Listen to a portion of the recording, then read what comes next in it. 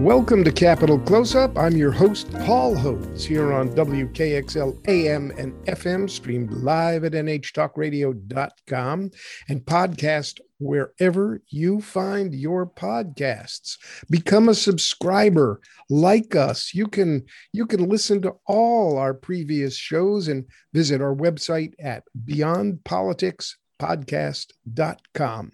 I'm very happy to welcome back to the show veteran journalist Kevin Landrigan. Kevin is a good friend. He covered me when I was in politics. He covers everything political. He writes for The Union Leader. Kevin, welcome back to Capital Close-Up. Thanks, Paul. Great to be with you. So let's start with a story you wrote recently about the Windham audit. Apparently, there were some questions in Windham, New Hampshire about vote totals, and there was a forensic audit done. What's the status? What did people find? Where are we? And what are the explanations for what seemed a somewhat mysterious vote count discrepancy? Yeah, it really was, Paul. Just to backtrack a little bit, the legislature passed a bill, Senate Bill 43, calling for this forensic audit to take place. Never been done before in New Hampshire. So that's unusual, but something unusual did happen in Windham. When in Windham, there was a pretty competitive race in the legislature. Windham elects 4 seats to the House of Representatives in Concord. On election night, the Democrat lost. Christy St. Laurent finished in 5th place, lost by only 24 votes. And then, so she asked for and got a recount about 9 days later. And the recount reported a very different outcome. All 4 Republicans who were on the ballot running for the House gained about 300 votes in the recount. And Christy St. Laurent lost about 100 votes. So she went from losing by 24 to losing by over 400. So that'll teach her. Yeah, well, that's right. Yeah. And it's not unusual for recounts, as you know, to produce different numbers. They almost always do. For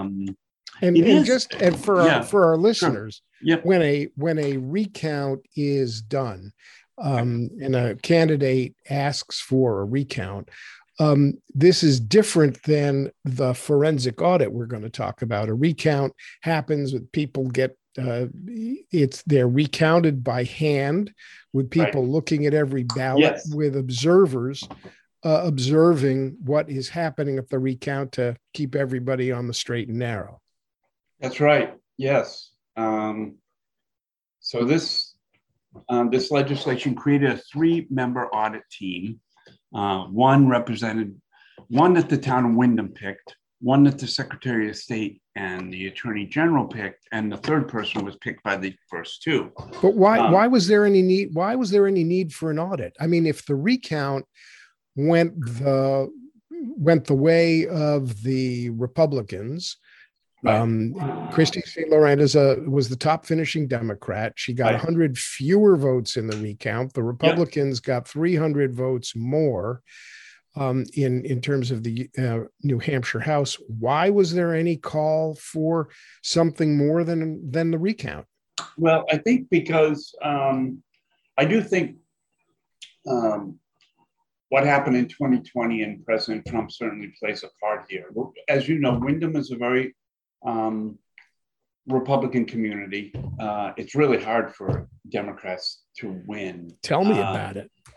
Tell me about it. I mean, when I was running for Congress, my only hope was maybe if I could hold Windham to a small margin from my Republican opponents, I'd be doing well. The only hope I had was like, okay, maybe I can cut into their margin a little bit in Windham and those other towns along the southern border, maybe. And if I do, maybe that, was actually part of our key strategy for victory, was see if I can just take some votes from the Republicans.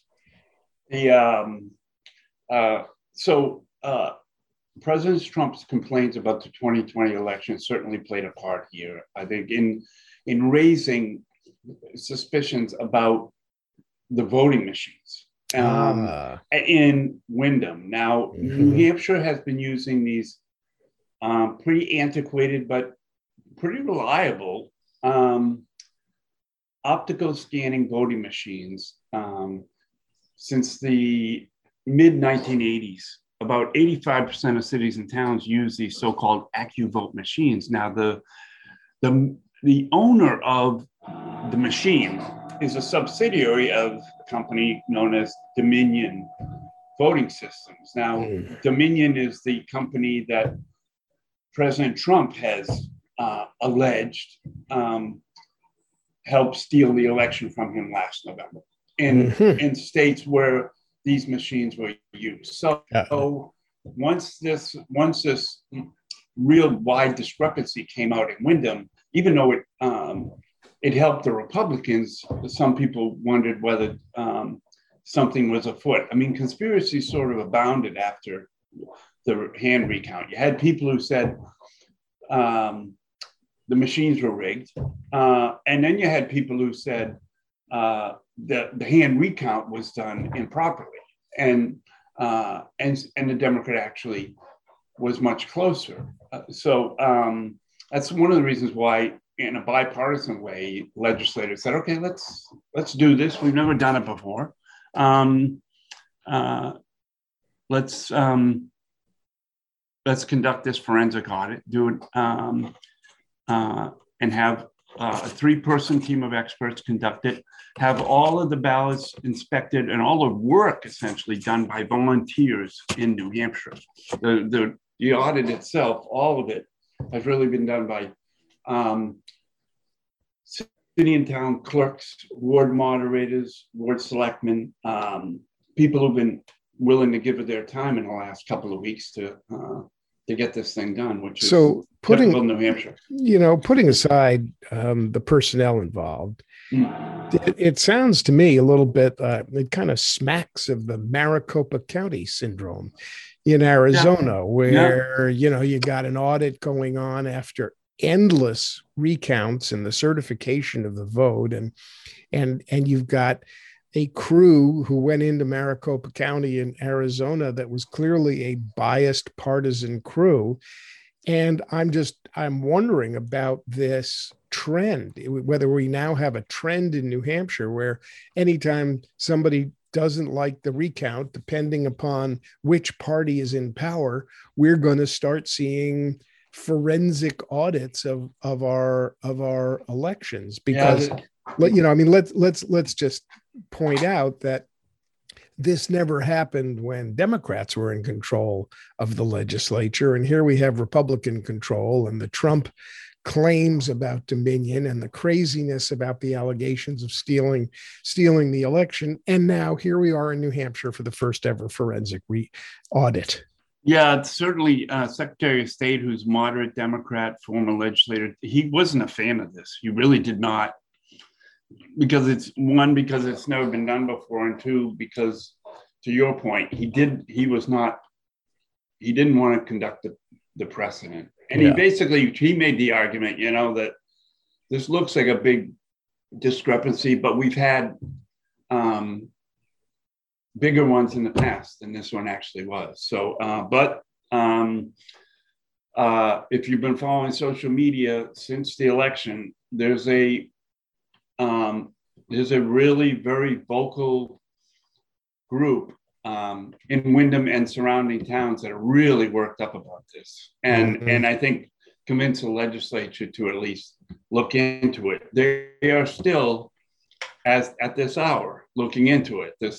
But they've got an interesting hypothesis that may actually explain what happened, what the discrepancy was about. And it really has to do with the folding of ballots. Now, ballots get folded in 2 ways.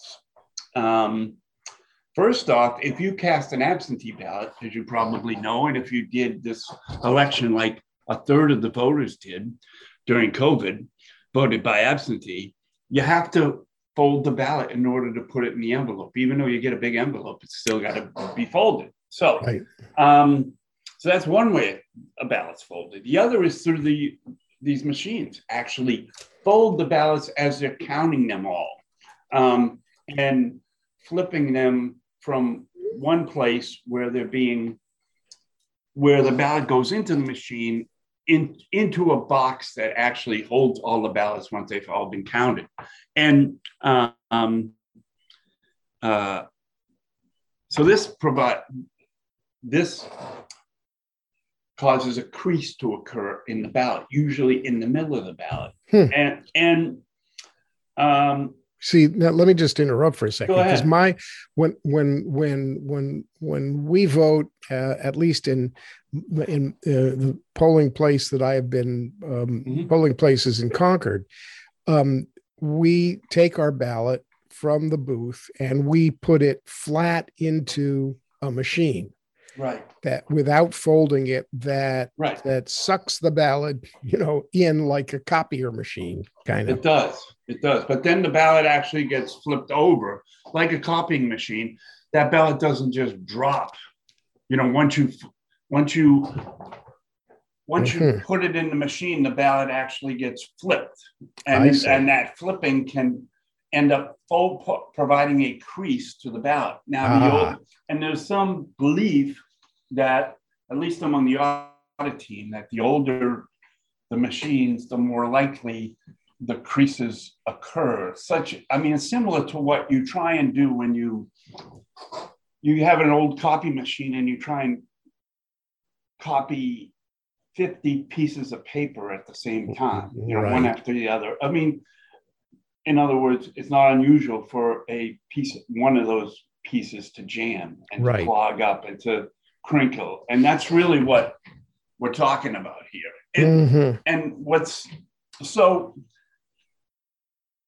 Again, remember, these machines count the ballot by optically scanning an impression on the ballot, with the impression usually, of course, being your pencil making that mark, on the person you want to vote for. Well, through this audit, they've discovered that they basically separated all the ballots where there was some kind of folding that went on. And they determined that there was the error rate for how those ballots were read by the machine was as high as 60%, depending on the machine. But there's 4 machines they used in Wyndham. So their rate ranged from 25% to 60%. So how does that explain what happened? Well,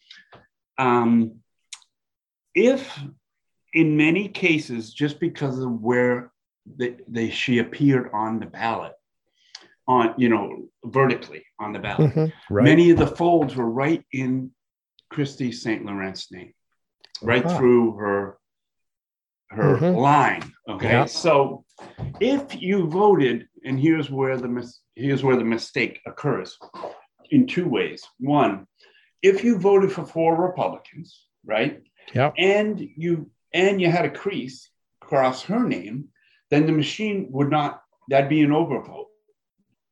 So in other words, the machine recorded it as you're voting for 5 people for 4 seats. So nobody gets a vote. I see. So it would tap because of the crease. The theory is because of the crease through St. Lawrence name, she was counted as a positive vote for her, which is 5 votes for 4 seats, which is no vote, which means an overcount, and the machine says no result. Right. And so then the second question then becomes, okay, during the recount, how did she lose 100 votes? Remember, the Republicans gain, she loses. Here's how she loses 100 votes. If and this happens, you vote for 4 people for an office. It's not unusual, certainly. A voter gets in there and says, I only know 2 of these people. So they don't vote for all four. They only vote for two, or they only vote for three. Yep. And then you got her fold, right? So there's a case where if you voted for two, the two Republicans got a vote, and she ended up with a vote from the fold. And then when you recounted, that's where she lost votes. So there's still, they don't think this is the only anomaly that could explain what's going on, but it's certainly an interesting theory and probably a major contributor to what happened.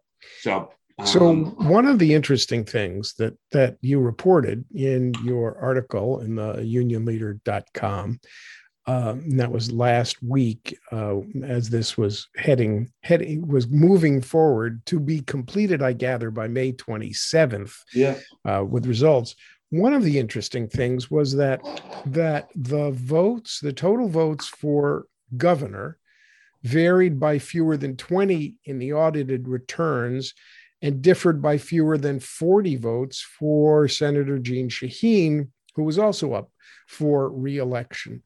So there was a very small discrepancy in the governor and the top federal office. I'm not sure what happened in the U.S. congressional races, but it looks like they escaped the kinds of anomalies we saw in the others. And that sounds like, from the theory, if the theory is correct, that it was because of where those parties are placed higher up on the ballot, where they would not be folded or creased. Right. That's exactly right. Yeah. And that's this was one of the requests that Secretary Bill Gardner had. If you're going to do this forensic audit, then you really need to look at a couple of other races on the ballot to see whether there was a lot of discrepancy in those races. And if not, then you may be onto something,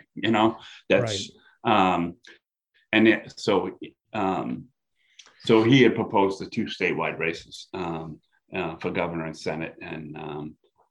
So very little found then. So the audit's they've got to finish up, and will, towards the end of this week. And then within 45 days, the team then authors a report on what they found. Then the Attorney General and the Secretary of State have to submit a report within 45 days of that to the legislature. Oh, what should be done in the wake of this? Should there be more inspections of these older machines? Should we consider going to a different technology? I mean, that's one of the interesting things about what's come out of this audit. These machines, as I say, are very old, but all three members of the audit team are of the opinion that they're a lot less hackable than, if that was a word, than the modern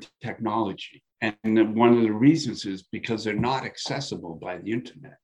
It's extremely, the modern PC actually can't even read the memory cards from these machines. That's how old they are. They're pre-MS-DOS, So it's one of the reasons why,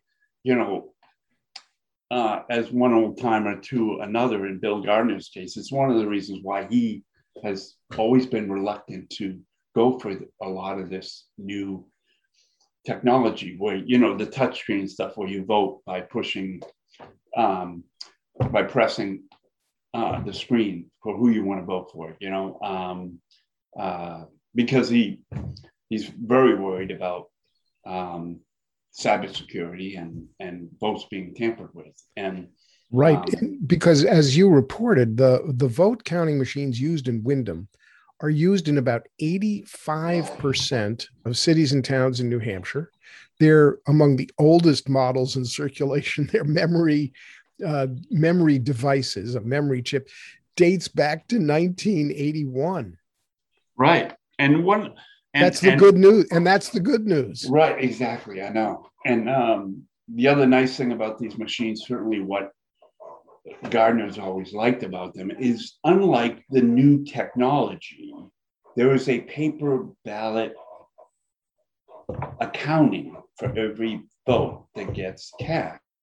A lot of these newer devices, even if you, in other words, with a lot of new machines and new voting systems, you go into a polling place and you're actually making marks on a computer.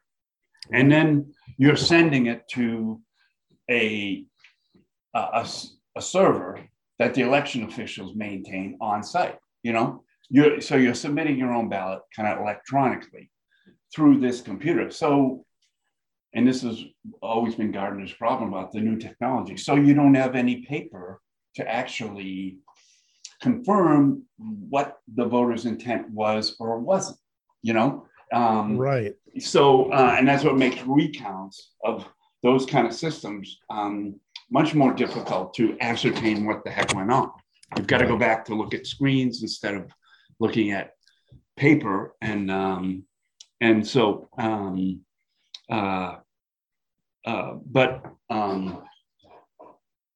the Secretary of State and the Attorney General were required to produce a report. Then the Ballot Law Commission will actually do its own kind of post, Monday morning quarterbacking on the machines themselves, and make a report about the accuracy of the machines and how they perform. Here's what's ironic. So, what started out, and I take off any partisan hat about all this, but let me just say what started out is kind of, you'd say, okay, it's a Trumpian conspiracy theory, and the social media on the right is going nuts about conspiracy this and conspiracy that, and we do a first ever forensic audit, and there are objections from all kinds of quarters and both sides about the need for a forensic audit. And it looks like it may end up pointing out a genuine issue with the current technology for counting votes in New Hampshire. There's good news, bad news. The good news is the machines are old and they're not susceptible to being hacked online. The bad news is that the machines are old and they may handle the ballots in such a way as to increase variability and errors, innocent errors in the results. Kevin, I want to turn your attention for a moment to the question of redistricting and the political plans of two high-profile New Hampshire politicians. We'll talk a little bit about Chris Pappas and Governor Chris Sununu. So Stephen Stepanek, the Republican Party chair in New Hampshire, who was vying for control and domination of his Republican colleagues and leading the party, made a speech at their caucus. And in his speech, he said that he guaranteed that we would have a conservative Republican United States congressman come 2022. What was he talking about? And how's he so sure that he can guarantee that we're going to have a conservative Republican congressman? And who was he talking about? Yeah, it's interesting. Certainly, I mean, after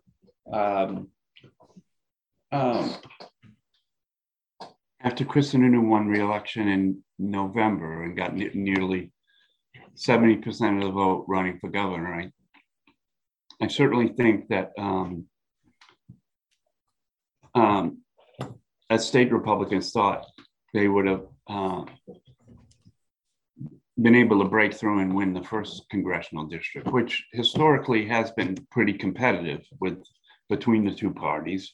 But Chris Pappas, the Manchester Democrat, ran strong, won by about 5 points against a good Republican candidate, Matt Mowers, former state party executive director, active, serving in the Trump Secretary of State's office under Mike Pompeo.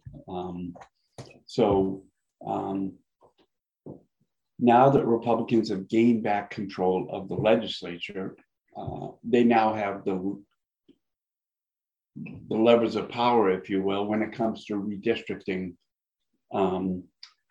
in New Hampshire. That would affect the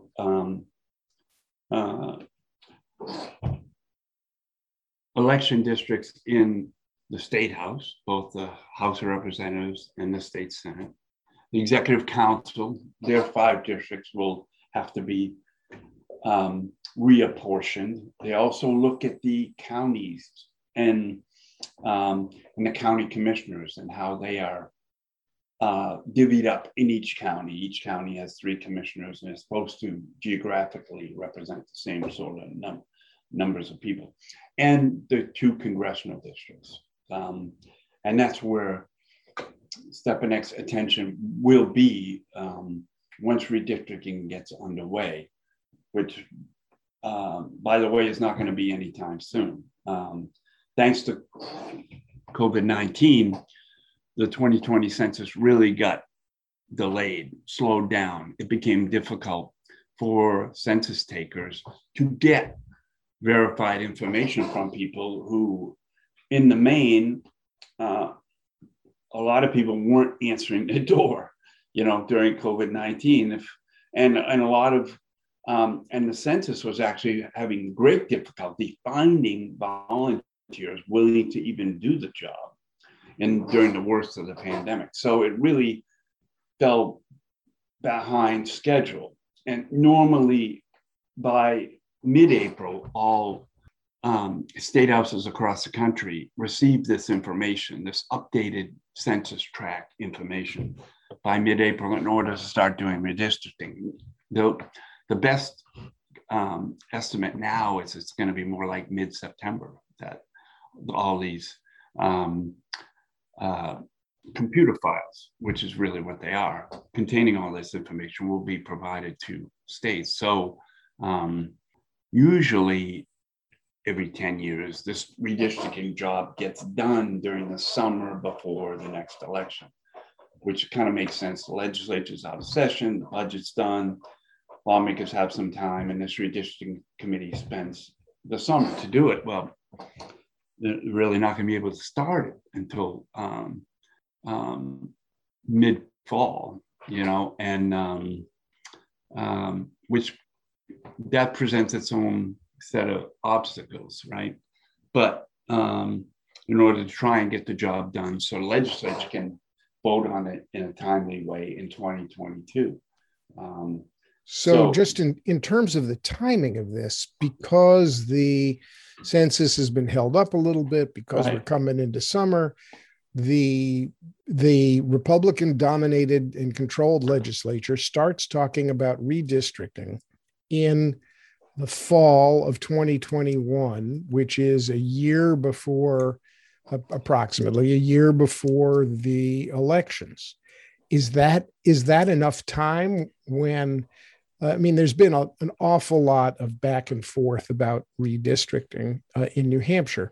The Democrats have tried time and again and failed to get an independent redistricting commission, because listeners of the show know that, as we've talked about politics over time, redistricting has really been one of the real problems about our electoral system, where the party in power gets to pick what towns and make up a district and get to gerrymander districts to suit their particular political agenda. And as Stephen Stepanak, head of the Republican Party in New Hampshire, said, elections have consequences, he snidely said, which is a way of saying we're going to do whatever we want to do. And we're going to try to gerrymander these districts to make sure that we can elect a candidate by, as we said in the last segment, Windham, for example, is a conservative town. Conceivably, the Republicans could move Manchester out of the 1st congressional district into the 2nd. They could do all kinds of things in terms of moving towns around, claiming they were simply following the dictates of the census to make things more fair, more even, more but everybody knows what's going on. So we've got a situation now in New Hampshire where 1 year before the election, you start the Republican legislature and redistricting folks will start looking at what they're going to do, and they could face litigation from Democrats and national Democrats who suffered tremendous losses in 2020 in terms of not regaining control of legislatures. They lost while we won the presidency as Democrats. We lost legislatures all over the country, including in New Hampshire. And those consequences are that there could be redistricting efforts to make districts more conservative, like the first district in New Hampshire. And then national Democrats are already gearing up for constitutional lawsuits. Right. Yeah. No, that's true. But you hit upon an important point the Republicans need to keep in mind, to be sure, which is, when you're redistricting, the goal from a partisan point of view, whether it's Democrats or Republicans, when you're trying to, improve your position through redistricting, you always want to try and do it in a way that is effective, but is the most subtle and not most overt. Because as we found out in 2010, when Bill O'Brien was the Speaker of the House, hired a consultant really experienced in software for the Republican National Committee, created a map that was exceptionally advantageous to Republicans. And that was appealed to the Supreme Court. And the Supreme Court ended up essentially writing its own map. They hired a demographer, and that demographer produced a different map that they argued was less partisan. As it happened, they ordered the legislature to deal with that map in that next election. And frankly, they did it in such a way that it was a pretty chaotic election cycle there. I mean, the Supreme Court issued its ruling, I think almost less than 10 days before the filing period started. So you had all kinds of folks scrambling around thinking they're running for one seat, and sure enough, they were running for another, so, or in another district, or with towns that they didn't think were going to be in their district were added to their district. So it's crazy. It was insane. And so the legislature had no time to really respond to it.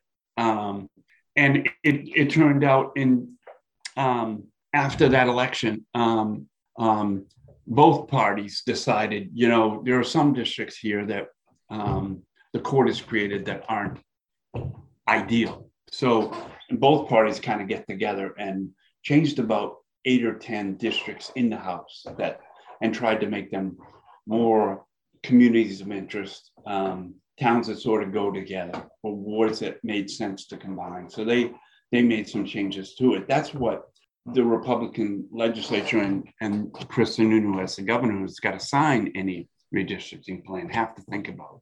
And moving Manchester from the first district to the second district would be extremely overt. And we'll call that one a non-starter. Right. I really think so, and there are more, like I said, more subtle ways to try and either defeat Chris Pappas or convince Chris Pappas that it's time to maybe find other employment, perhaps run for a different office like governor. As we're seeing in the country, we're going to see this with Republicans controlling, more than 30 legislatures across the country. I think we're going to see a number of Democrats in Congress maybe make some moves because of getting moved out of electability. Yeah, we're already seeing it. For example, down in Florida, Val Demings, who came to prominence in the impeachment of Donald Trump, is now talking about taking on Marco Rubio for the Senate, presumably because, not only does she think she gained some cred and name recognition, but also because she sees her congressional district as challenged. Tim Ryan, who ran for president unsuccessfully, is thinking about maybe he'll run for the Senate. I think that a lot of Democrats are taking a look at what could happen to their districts. I'm sitting here trying to imagine what the Republicans could do to make the first district more Republican. I mean, I suppose they could take more southern New Hampshire towns away from the second district and kind of create this ribbon of red along the bottom of the state and put it into the first district. But then in terms of population, they'd have to take some of the already pretty conservative towns from the first district and attach them in some tortured way to the second congressional district. And, you know, what they end up with is a forever blue second district and a hopefully more red first district. But it would end up making a pretty, you know, right now you've got an interesting geographical distribution of lines and population, where the first district is much smaller geographically, but because the population is so heavily concentrated in that Rockingham, Hillsborough County swath in the lower right corner of the state, you've got a much smaller geographic district, but it balances out in terms of population, while the second district, which is, as I have always been fond of saying, is the left side of the state, is much bigger geographically, because you've got the whole North Country for the second district. I think the only thing the Republicans could do would be to take some more of the conservative southern tier towns and kind of stretch them into the first district. But that would be awfully suspect. I mean, you'd say, well, why? What's the constitutionally supportable reason for simply adding more conservative towns? How would that work? Because it's hard for me to think about how that would balance out in terms of population, because they're much more heavily populated. They are, certainly. Towns like along that southern tier, you know, you have Salem, Windham, Atkinson are all in the second district. That's one option. Certainly another one would be to the north in southern Carroll County. You can move some communities there from the second to the first. One thing we don't really know right now, one fact that's going to be kind of important to that discussion about a lawsuit, if one was to occur, is how out of balance are these two congressional districts right now? Right. You know, if you look at if you base it on, kind of votes cast, there's about 1 or 2% more votes cast in the second than in the first, which doesn't translate directly to population, but sometimes can give you an indication that they might be a little bigger. And but I think that's an important variable as well. If they're not really if they're out of whack by 10,000 people, then the Republicans have certainly more justification to start annexing communities into the first, you know. But if they're not, then, and that's why we've seen historically in those two districts, as you know, having represented the second, we have not seen a big sea change in the two districts for the last 30 years. They really haven't changed in a big way. And the reason is because the population really hasn't shifted dramatically, you know. From there have been population changes, but they've been, you know, kind of within the district. So that's the other piece of this pie is if there's not a big change demographically, then what's your justification for making a big change that looks political, you know? Well, yeah, and look, it might all end up as good news for Chris Pappas. Yeah, sure. He would be a really strong candidate, a Democratic candidate for governor. He's a businessman. He's served as executive counselor. He's now been elected to the U.S. Congress. He does not have the personal fortune of somebody like a Chris Sununu. He does not have a dynastic family name, which New Hampshire seems to like. And it may be, and you probably are reading the tea leaves closer than I am, that Governor Sununu Pappas has made really no secret if you parse the political jargon of what he's said about his opportunities and his options. He's made essentially no secret that he's looking at running for governor. Yeah. So, Sununu has kind of not been overly coy.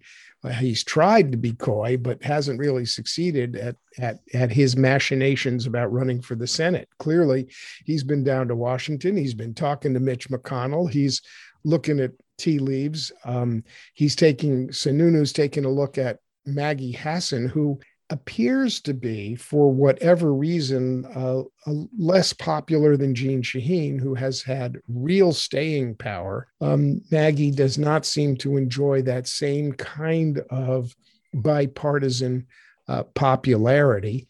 The progressives have recently savaged Hassan over remarks and her approach to the Israeli-Palestinian conflict. And so she may be weaker on the left than she needs to be in terms of an enthusiasm gap. So you could have some real rearranging going on if Pappas runs for governor, and let's just hypothesize that Kelly Ayotte runs for governor and Sununu runs for the United States Senate against Maggie Hassan. We could see and there's a successful redistricting over in the first congressional district. Mm-hmm. You could end up with a Kelly Ayotte-led Republican New Hampshire legislature and all of a sudden an evenly split federal delegation with a Republican senator, Republican member of Congress in the first district,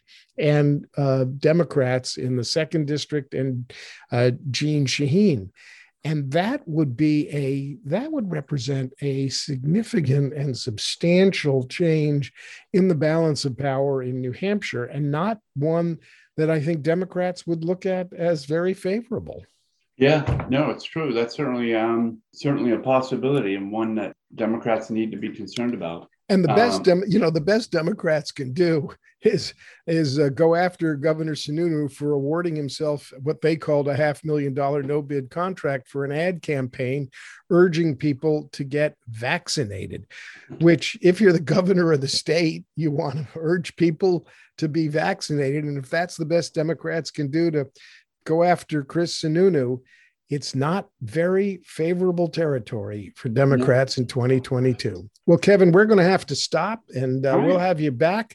This is Capitol Close-Up. I'm your host, Paul Hodes. We've been talking to UnionLeader.com veteran journalist Kevin Landrigan. Pick us up on your podcasts, and we'll be back next week.